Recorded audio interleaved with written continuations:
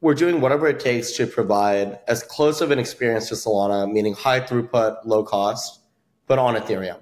So that means everything's denominated in ETH. The DeFi, NFT ecosystems are all in ETH.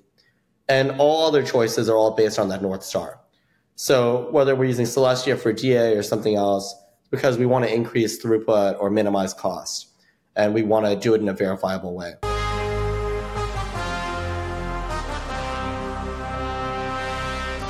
Welcome to Steady Lads. In this episode, I talked to Neel from Eclipse. Eclipse is an Ethereum L2 that uses the Solana virtual machine and the Cosmos-based chain Celestia for data availability. In this episode, we talk about what Eclipse is, why they chose to build as an L2, why they chose to use the SVM versus the EVM, and overall, what Eclipse uniquely brings to the space. Let's dive right in. Can you introduce yourself, like who you are and how you're related to Eclipse? Yeah, so I'm Neel, founder of Eclipse, and I started Eclipse in September 2022. Before that, I was working in traditional finance, so that's power, gas, doing that over at Citadel in Chicago. And my roots are in the Bay Area, so I moved back here after I left Citadel to start my own thing in crypto. And I started playing around with some ideas in March 2022, maybe April. And I guess it's based on whenever my bonus would have hit. So that's March.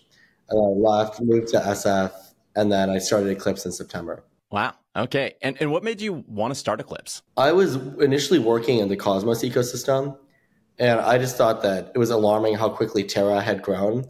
And then it was also consequently alarming how quickly it collapsed. So I was building in that ecosystem, and then I left when all the TVL flowed out, and it was just a mess. And then Nick White at Celestia, which is another blockchain, they're big on rollups. They had reached out to me, and I was thinking a little bit about the layer 2 ecosystem, and I was living in Chicago, so I was near Solana. So Solana Labs is based there. There's also a lot of Solana builders. I think there was even a conference during that time. And I was just thinking about the intersection between those two. Specifically, how could we build an ultra performant layer 2 network? And there are all these constraints on why it's not as easy as building a performant layer 1.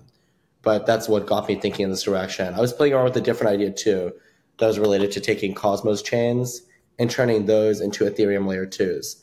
And I'm actually surprised no one's built the scaffolding and surrounding infra in order to facilitate that, because I think that's a great idea too. I did not end up pursuing that, obviously, but those were the two things I was playing around with at the time. Good old Terra Luna. Man, when I first got started investing in crypto, I put $760 into Luna. I didn't know what I was doing. It turned into $150,000. Jesus Christ. That's crazy. But man, I had it staked. So when it collapsed, I had, that like 21-day unbonding period. Yeah, I had that. Yeah. Yeah, I had some of the guys, we were at a Terra hacker house, and the folks that were working at Terra, a lot of them initially got interested is because they did the same thing as you, maybe even at a larger scale. One guy had $30 million of Luna, and he had his backpack was on his hardware wallet. We went out to the local club, so Tau, and we were out there super late, and it was just a ridiculous setup because you have these crypto guys wearing shorts and their fat spilling out of their shirt, and they're paying every bouncer like $200 each, and we're just cutting straight to the front. We got the nicest table. It's crazy. And then he got so drunk he left his backpack there with all $30 million of Luna in that hardware wallet. And he was freaking out because you'd figure they'd get stolen or something, but I don't think people realized exactly how much that backpack was worth at that time. Those were the days. When we were all wealthy and just living life. Yeah, those really were. Can you briefly explain what is Eclipse? So Eclipse is a layer 2. And layer 1 blockchains like Ethereum, Solana, they execute transactions. They share the result of executing those transactions with all the participants in the network, and everyone votes. And in order for that security mechanism to work, however you assign weight to votes, meaning whatever your Sybil resistance mechanism is, typically requires some amount of money. You're either all running some hardware and you're solving a problem. That's how Bitcoin does it. And it's essentially reducing your vote to how many CPUs or cores you have. Another way of doing votes is you literally put dollars down. That's proof of stake. But at some way, shape, or form, it's very expensive to run these layer 1 blockchains. Whereas a layer 2 blockchain attempts to re-leverage or borrow that security from an existing layer 1. So that's what we're doing with Eclipse. It's a layer 2 blockchain, but the difference is that we're building the most performant layer 2 blockchain. So we took this blockchain, a layer 1 called Solana, which is built for high throughput, low latency. We forked it. We've added in additional verifiability properties. And now we're using that in order to borrow the security of ETH and also tap into that asset base, which at this point is the most active programmable money asset base that exists in the world. So that's the reasoning behind what we're doing. Okay. So it's an L2. So it's built on Ethereum, and the L2 part is important because for profitability, essentially, like a normal if you're launching your own blockchain as an L1, you got to worry about like validators and like being able to incentivize them to like come and like secure the blockchain. But as an L2, it's a lot cheaper. That cost structure is a lot cheaper since you're essentially borrowing the security from Ethereum's L1. On top of that, you're also using the Solana virtual machine, the SVM, instead of the Ethereum virtual machine, the EVM. And so that would be what differentiates you versus something like Arbitrum or Optimism. But even on top of that, you guys are using Celestia for your DA, meaning you get a lot cheaper costs because instead of having to use Ethereum's DA, you're using Celestia, which is just a lot cheaper. Is that a good way to kind of summarize it? Yeah, I think the right way to think about it is we're doing whatever it takes to provide as close of an experience to Solana, meaning high throughput, low cost, but on Ethereum. So that means everything's denominated in ETH. The DeFi, NFT ecosystems are all in ETH. And all other choices are all based on that North Star. So whether we're using Celestia for DA or something else, it's because we want to increase throughput or minimize cost. And we want to do it in a verifiable way. We're using risk zero for proving. It's because there might just not be another good way of achieving the kind of proof-based bridge that we want on Ethereum without using risk zero. So that's the right way to or make sense of all of our decisions. And that also explains why we're an optimistic rollup rather than a ZK rollup. Because if we were ZK, we'd have to prove every single transaction. And that would prove to be prohibitively expensive. It would likely drive costs to at least single-digit cents, if not tens of cents per transaction. Whereas the types of apps that we can support right now, given it's so high throughput and parallelized, we can support a full order book on chain. And Solana's always supported that from day one via Serum and now what's called OpenBook. But yeah, things like order books, RFQs, perps, these are uniquely possible in Eclipse because in order for a market maker to submit cancel orders, for example, for an order book, they need those costs to be 1/100th of a penny, even better if it's lower. So that's the target cost that we're shooting for. Yeah, that's always what people in Solana talk about is like the unique use cases that Solana enables that maybe you can't get anywhere else because of, with Solana specifically, really fast speeds, really cheap costs. And that has a big part of that is the Solana virtual machine, which you've mentioned that a couple times. Can you maybe really simply break down, like, what is the difference between something like the Solana virtual machine and the Ethereum virtual machine? I think the right way to frame it is that first, just to break down what is the virtual machine when we're referring to it, because it could refer to the bytecode or the actual machine architecture. And usually things like whether something is parallelized or single-threaded don't necessarily rely on the fact of using one virtual machine over another. But there's all these surrounding details like wire formats, meaning what parts of state you're accessing can all be specified in a Solana transaction. So the reason why I say all that at the beginning is because the distinction SVM versus EVM is a little bit more non-technical than some people would prefer. So I just want to caveat everything I'm saying by that. But the high-level explanation is that the Ethereum virtual machine is typically single-threaded, meaning each transaction is run one at a time.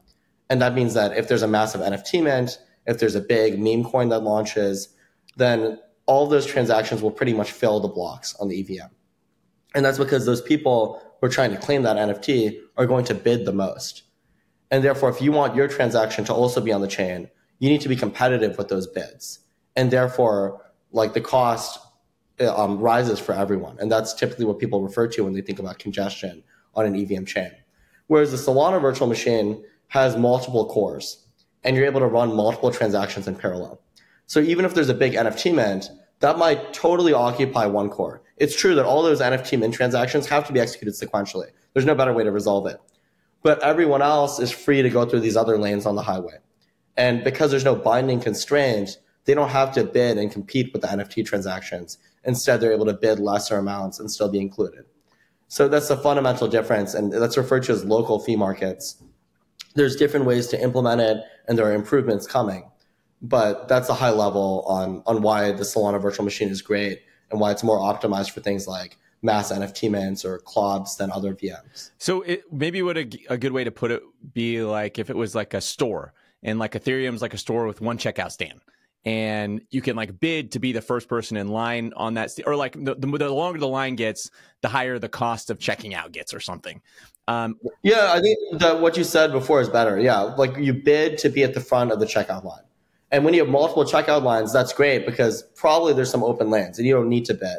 Whereas if there's only one, then you pretty much always will have to bid in order to get in. With you guys being SVM based, does that mean that Solana based apps are going to be maybe the main apps that are going to kind of transfer over? You know, like think about anytime there's a new like L2 or a new EVM chain, right? It's always like Uniswap ports over, or like somebody forks Uniswap and ports that over.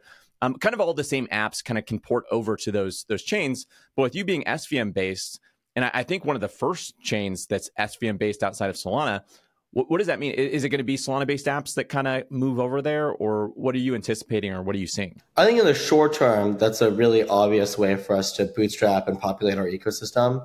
In the medium to long term, I'd expect most Eclipse apps to be Eclipse native or Eclipse first, just because if you take a step back and think from a first principles perspective in terms of where should an app developer deploy, we've essentially broken up the blockchain and taken the best of all pieces. When it comes to execution, Solana is best in class, but the Achilles heel to me has always been that they haven't been able to tap into that Ethereum dry powder. And there's billions and billions of dollars of dry powder, as we've seen with Blast, Manta, some of these other projects that have actually bootstrapped that level of TVL.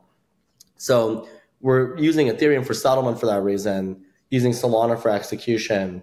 And then on the scalability, verifiability, low cost side, that's why we're using Celestia. So I figured that for a developer in the medium term, if they're picking where to build, then they should take Eclipse as a serious option. Have you seen any interest from Solana-based projects so far? We have a few blue chips that'll be deploying on day one from mainnet, and that's targeted later this quarter. And we also generally keep it warm with, let's say, the top 20 dApps on the Solana side. I'd say that projects that have not launched a token, if they're based on Solana, are probably having a lot of speculative activity right now on Solana.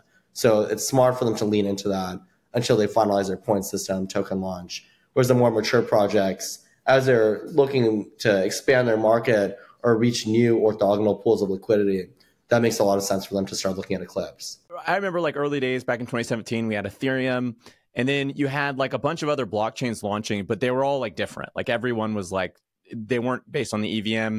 It was kind of clunky moving around. And then pretty quickly, a lot of them were just like, okay, we're going to be EVM based. And it made it a lot easier for me to move funds in between these chains. And you, again, like you saw a lot of projects forking over, and these ecosystems were essentially bootstrapped with a bunch of services and projects day one launching. Is this kind of that sort of kind of feel for maybe the Solana's SVM in some ways, would you say? I think so. It's a weird reverse direction where now we're moving back to Ethereum. And to some degree, I think the Ethereum roadmap was designed to accommodate this and somewhat eat innovation, so to speak. Yeah. Where if there are great innovations on other blockchains, then the Ethereum blockchain is set up in such a way that it can still support that. So I'd say that we'd expect a lot of that initial momentum to transfer over from the Solana speculation over to Eclipse. And then the downside is that Solana was never really built with the intention of something like Eclipse existing. So I'd argue that the existence of Eclipse is somewhat inevitable, given the fact that Solana is successful. That's what Ethereum wants to happen, and that's what Ethereum will almost make happen just by the invisible hand of capitalism. But my caveat is that the surrounding infrastructure for Solana, such as wallets, isn't really built for a multi-chain world.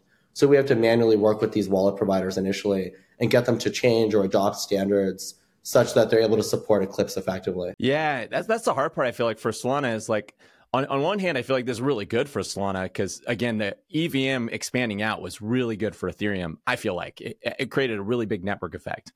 But on the other hand, for Solana, you know, their whole thing is like everything in a single shared state. Like we're the one where we're going to be the place where all activity is.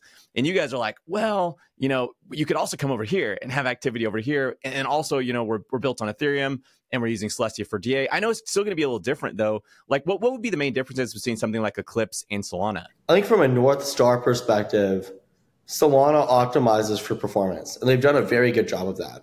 Very high throughput, low latency, and that's why we picked it to fork initially, and we'll continue to adopt those improvements.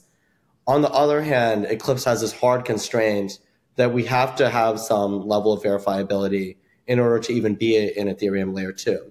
That means our transactions are a little bit bigger because there's some additional data in there that's required in order for our bridge to work. And there's other details like that impact the theoretical throughput of Eclipse in an unfavorable way, but it still ends up landing pretty close. And the reality is Solana doesn't use its full theoretical throughput anyway. So that's one difference. The second is that the types of apps that I'd expect to really thrive on Eclipse are ones that make use of the unique Ethereum asset base.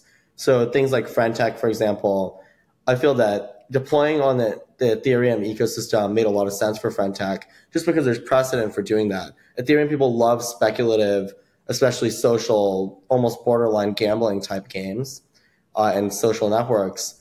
But the downside is that the EVM was so crippled that during the peak of Friendtech, I thought the user experience was a little bit painful. So from a UX performance standpoint, Friendtech would have been better on Solana, but from a liquidity perspective, they needed to be on Ethereum. So that's a great intersection where I think Eclipse can really tap into and win. What do you think about Cosmos? Because I can understand Solana. I feel like Anatoly, he's obsessed with speed. He's like, I'm going to make this the fastest thing possible. That's like really, a lot of his conversation boils down to how fast can I make this thing? And I have a hard time believing anyone's going to get it faster. I don't know what the unique use cases he's going after with the speed is, but like maybe that's their little thing. Like we are super, super fast. And then you have Ethereum, it's obviously got some big network effects. Cosmos over here, it's kind of like the where all innovation kind of starts. I feel like a lot of the big breakthroughs in the space came from Cosmos. But at this point, like you have Ethereum with their L2s that are kind of replicating in a lot of ways the Cosmos vision. Where do you see Cosmos going in the next 5 to 10 years? You still see people, it's still being like a big thing, or do you think L2s are kind of stealing some of that thunder? So I used to think that the direction Cosmos would have to move in is something somewhat like their interchain security that they are moving toward, but more in the direction of turning them all into L2s. I still think that's too many L2s. And the reality is, just because of power laws and network effects, most activity ends up consolidating on the top Cosmos chains or top chains in general anyway. So I find that many Cosmos chains are not really necessary and they don't need to be Cosmos chains. Though you get the added advantage, and this is more of a go-to-market, not a technical reason, but the Korean market loves Cosmos chains, and they love L1s in general. So if you want to tap into that, you might be most effectively positioned as a Cosmos L1. At the same time, I think that they're in this awkward position where they're trying to turn everything into money, meaning that every token or every chain has its own token, its own native token, and it's really hard to achieve moneyness to begin with, whether you're a digital asset or not. And as far as digital assets go, we pretty much only see Bitcoin and ETH being the types of money that people literally just store their money in or they store their value in, and they just use it for their day-to-day transactions in different ecosystems. So I think it's tough to bootstrap and to break that mold of getting people to be willing to manage so many different types of currency. Though what Cosmos got right is this is disputable because the indexers are confusing and things like that. But I think a Kepler wallet and the wallets in the Cosmos ecosystem at least recognize as a first order property that there are many Cosmos chains. And that means that I can see all my tokens very easily, as opposed to Ethereum layer 2 ecosystem with MetaMask. It's incredibly confusing. And if we saw more than, let's say, 5 to 10 actively used L2s, I just don't think that the surrounding infrastructure is there to support that at this point. What is the cost structure of an L2 versus an L1? And is that is that why you chose it? Or you also mentioned earlier that it's kind of this idea of tapping into the ETH ecosystem was why you chose it. Is it one or the other? Or can you explain that? There's probably 3 high-level reasons. The first is economics, which you mentioned. The second is tapping into ETH liquidity and those network effects. And the third is around verifiability, where the first two I think are easier to understand, meaning that it's just much less hardware required to run a layer 2. And therefore, you don't even need a native token. You don't need to inflate it. If you look at some tokens like Sol or other tokens, they are fairly inflationary, and that's in order to compensate validators fairly, given that they're burning a lot of money month after month, year after year, and the transaction fees don't always make up for that. So that's one part of it. And tapping into ETH liquidity is fairly straightforward if everything's denominated in ETH. And you could theoretically even do that as some kind of proof of authority L1 if you wanted to. And the important part is the verifiability property, which is that there's this trade-off between the overall performance of your chain versus how much hardware is required in order to operate it. And if you just think about what we were talking about with the Solana virtual machine earlier, in that it's utilizing multiple cores. So if you really want to max out the throughput of this thing, you should add even more cores. And for slightly technical reasons that doesn't work right now, that wouldn't really help. But if those issues were fixed, then adding more cores would indeed make the chain move faster. And you could add more RAM, and it scales with the amount of hardware you throw at it. But the downside is now if I'm an ordinary user, I can't really participate in the network anymore. So the solution is by making the blockchain proof-based. So you let the builder and producer nodes be very big. And the fix is that now you also have some proof-based mechanism. Either you're producing a ZK proof to correspond to the execution of those transactions, and you can prove very cheaply whether a transaction was executed correctly, or you have some other optimistic fraud proof mechanism, which is another way of achieving the same verifiability properties. But either way, you make it so that if I'm running on my cell phone or on some really cheap device, then I can very cheaply verify that the chain is operating correctly, and I can have confidence in that fact. The two things about L2s that I've liked is that for one, from like a builder's perspective, you're launching this thing and you're not like at this massive deficit from day one. You're not having to like take all your tokens and constantly pay them out to these validators. It's like something like a 90% reduction, right? Like technically, if people are using Eclipse a decent amount, the chain should be profitable day one as an L2. Well, not quite on day one, just because there is some hardware, right? But pretty much, if assuming a non-trivial volume of transactions, it's a lot easier to be profitable compared to layer ones that have existed for years and they're still not profitable. So yeah, at a high level, I pretty much agree with what you said. Yeah, because you have chains like Avalanche, Solana, etc. These things are not profitable today. Like they operate at a deficit. They operate at a loss. But L2s, like you said, maybe not day one, but like pretty quickly they hit profitability. And then the second thing is security and safety, in that like if Eclipse, now it's a little different with Eclipse because you have Celestia, but if Eclipse were to like go offline, users could still get their funds back down to Ethereum.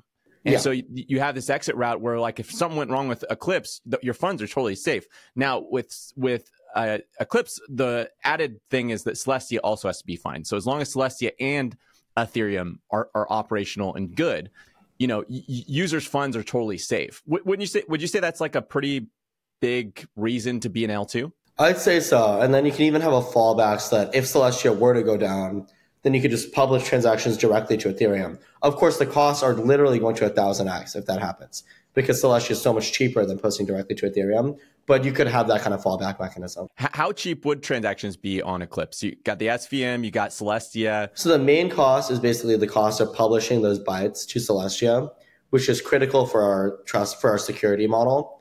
And the target cost there is about one 1/100th of a penny. And that's consistent with the cost that we're seeing on Celestia mainnet right now. Dang, one 1/100th of a penny. So you would have, you mentioned those unique order book use cases. Can you go into those? Like what use cases do you envision? Like a bunch of DeepIn projects? What are the things that you're looking at where you're like, hey, only on Eclipse as an L2 are you going to see these things? That's fair. That DeepIn is definitely interesting. And within the Ethereum ecosystem, we're probably best positioned to handle those. I'm not as interested in pursuing them yet, just because you need all that surrounding infrastructure in DeFi, NFTs, and so forth in order to have a viable DeepIn ecosystem. So we're leaning into DeFi to start. That's probably 60% of the conversations that we have. And then on the NFT side, we're partnering with some major marketplace and launchpad. And we have a handful of NFT collections that are launching week after week. So that's all to say that I feel DeFi and NFTs are highly differentiating just because that's where EVM-based chains tend to throw up. So DeFi meaning they can't really support order books at this point or RFQs, which is what I think they've essentially converged on but moved most of it off chain. And then for NFT mints, these big mints like Other Deeds, for example, have been other NFT mints that have essentially stopped chains, or they've had to pause the mint just because they get so out of control and the chain gets pounded with transactions that it is not built to really handle. And to some degree, Solana went through those same growing pains, and that's literally taken down the chain several times historically, and they were able to survive it. And they survived it mostly because they recognized that this is one of the biggest use cases for their kind of infrastructure. So they built in the local fee markets. They have this whole set of improvements called QoS, or quality of service improvements, that they implemented about a year ago. And the chain has not gone down since. When do you plan on, or when are you eyeing launching Eclipse? We're going to launch in Q1. So we will have a mainnet. And of this year? Of this year, yeah. Whoa. Okay. Yeah. That's awesome. So you got to be pumped. Q1, that's like soon. Yeah. And that's going to be mainnet, you said? That's our mainnet, yeah. And do you guys have any, I don't even know if you can talk about this, but do you have any plans to launch a token? So at this point, we don't have plans to launch a token just because it's not needed for the layer 2. Everything's paid in ETH. And I think we want to keep it that way unless there's some reason that forces us to launch a token. And what's nice about it is it's just less to worry about. It reminds me of with Mad Lads, that's a NFT collection that was launched by the Solana wallet called Backpack. Now they're doing an exchange and more than that. But they launched this NFT collection, and it was really more of a hassle than it was worth, because now they have to manage the NFT collection and the holders. They have to manage expectations around that. If the price goes down, then they have to deal with that.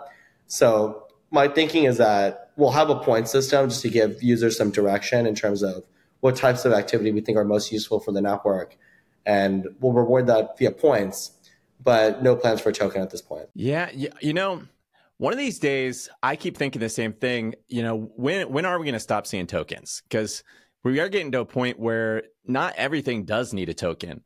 But at the same time, they're so dang useful for a protocol, because as soon as you have a token, you have like this entire force of like marketers that just go out and like, tell everyone about you. Right. And so it's like, especially if the price goes up, then suddenly everyone cares about you. Everyone's talking about you. And so it does help, I think, in certain things like marketing, obviously like bootstrapping and like fundraising, that's useful as well. Okay, well, here's kind of a fun question though. What if you did have a token? Because I was thinking about this. What would you call it? Would it be like what would be the ticker? That's a good question. I'm not sure. I think if there could be good meme coins on Eclipse that play off the name Eclipse, like I think MOON, Moon, that'd be a hilarious. I was really just gonna say Moon. Yeah, I don't think that I'd want the Eclipse token to be called that, but if we ever had a token, but I think stuff like that, there's a lot to go off of just from a branding perspective. So yeah, it's not something we've ever thought about. Yeah, so you could have Moon, and then you could have a competing meme coin, Sun. And then that's funny. Yeah. And then you have some relationship between the tokens, right? But are those, I don't even know those are really memes. So that'd be the hard part. But yeah. Okay. Well, what about looking around the space, looking around the entire crypto space? It could be Solana, it could be Ethereum, it could be Cosmos. What are you seeing right now? It doesn't have to be an L2 or a blockchain. It could be apps, whatever. What are you seeing right now that's like interesting to you? Maybe it stands out. I think a general trend that's interesting is, if you looked at the Cosmos ecosystem, you mentioned that's where a lot of innovation starts. And a great example of that is, for example, proof of stake, which originated there with Tendermint, and then made its way back to Ethereum ultimately. Similarly, IBC and trust minimized bridging, I think, made its way to Ethereum via these L2 bridges in some sense, and proof-based bridges, which even shared security, Eigenlayer. Yeah, shared security, totally. So a lot of this has made its way back. But now I think we're starting to see it with Solana too. And Eclipse is one example. But then you also have Rome Protocol, which is a shared sequencer that uses Solana. And a shared sequencer is another piece of layer 2 infrastructure that's useful for smaller chains like OP stack chains or something like that. So that's interesting to me. And they're always bragging about the data propagation layer of Solana.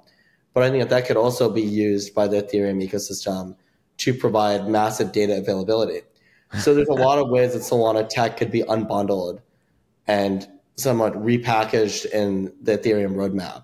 And it just seems like open and land that's up for the taking. So that's one part of it. I think another interesting thing is on EigenLayer, I think there's potential for interesting AVS to be developed.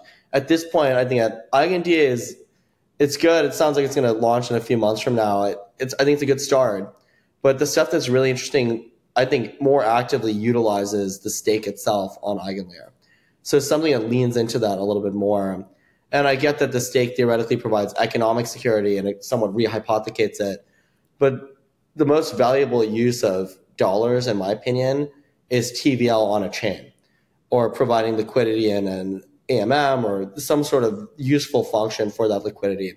So I expect to see more innovative AVS that lean into that rather than just re-leveraging security in a more traditional sense. There's a lot of cool things happening. It sounds like a lot of things, you're thinking a lot of modular things, because I mean, you're like the most modular chain right now. Well, and that's not true. There's a lot of chains that are going modular right now. There's a lot of like weird flavored L2s that are coming out, move based. I think I have seen some IBC based L2s or heard of some IBC based L2s that are coming out too. It's like we're finally kind of breaking down the walls and just building with what are the best tools to build this thing. And, you know, let's build that. And so it is cool to see all these things. And I think the big next hurdle is interoperability. We need to see the ability to we need to see the idea of chains kind of disappear, right? Like you just kind of build your apps where they fit the best, and you can move between those apps pretty seamless. And so I've seen some cool stuff with like cross-chain intents, and Polygon's doing some cool stuff with their interop layer. There's just so much going on in the crypto space. It's actually hard to keep track of these days, but it's really, really exciting. How long have you been involved in this space? So I bought Bitcoin probably first to get a fake ID or something like that.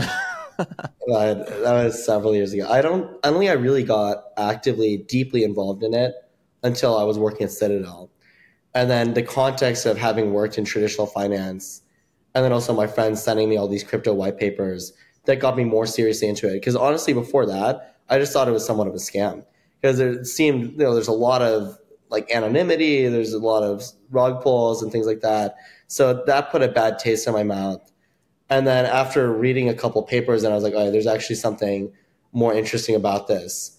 And there's more of like it's like a harder version of system design, harder than game theory. And I like how Tim Roughgarden describes mechanism design as inverse game theory, where game theory is here's the rules of the game.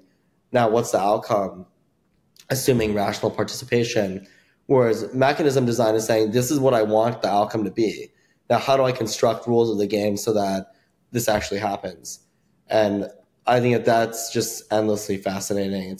It's a much more nascent field than just game theory alone. Yeah, there are a lot of scams in the crypto space, but I always think about it like, for one, that's like when the internet came around, the amount of scams in the world, I'm sure like 1,000x, right? The internet enables so much surface area for scams. And that's just technology in general. As technology scales, AI is going to bring so many scams to the table, but crypto uniquely, because it's financialization, definitely enables scams, but it's also because of the ability, the fact that it's a free market.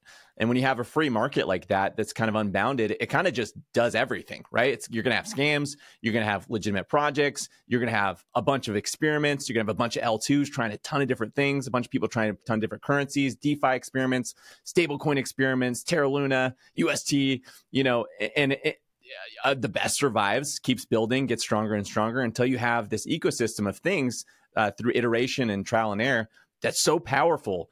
And it's such a like move forward that you couldn't have built it in a safety enabled closed garden, right? And so it's one of the weaknesses of crypto, but it's also its greatest strength is you kind of have this freedom in the space, and those things do get sorted out. I think the scammers, we're getting better at getting rid of them, and over time, we'll get better and better. It's just like remember the Nigerian prince used to email everyone, and people used to fall for that, and then we got spam filters. People kind of got savvy to those things, and the market kind of figures it out.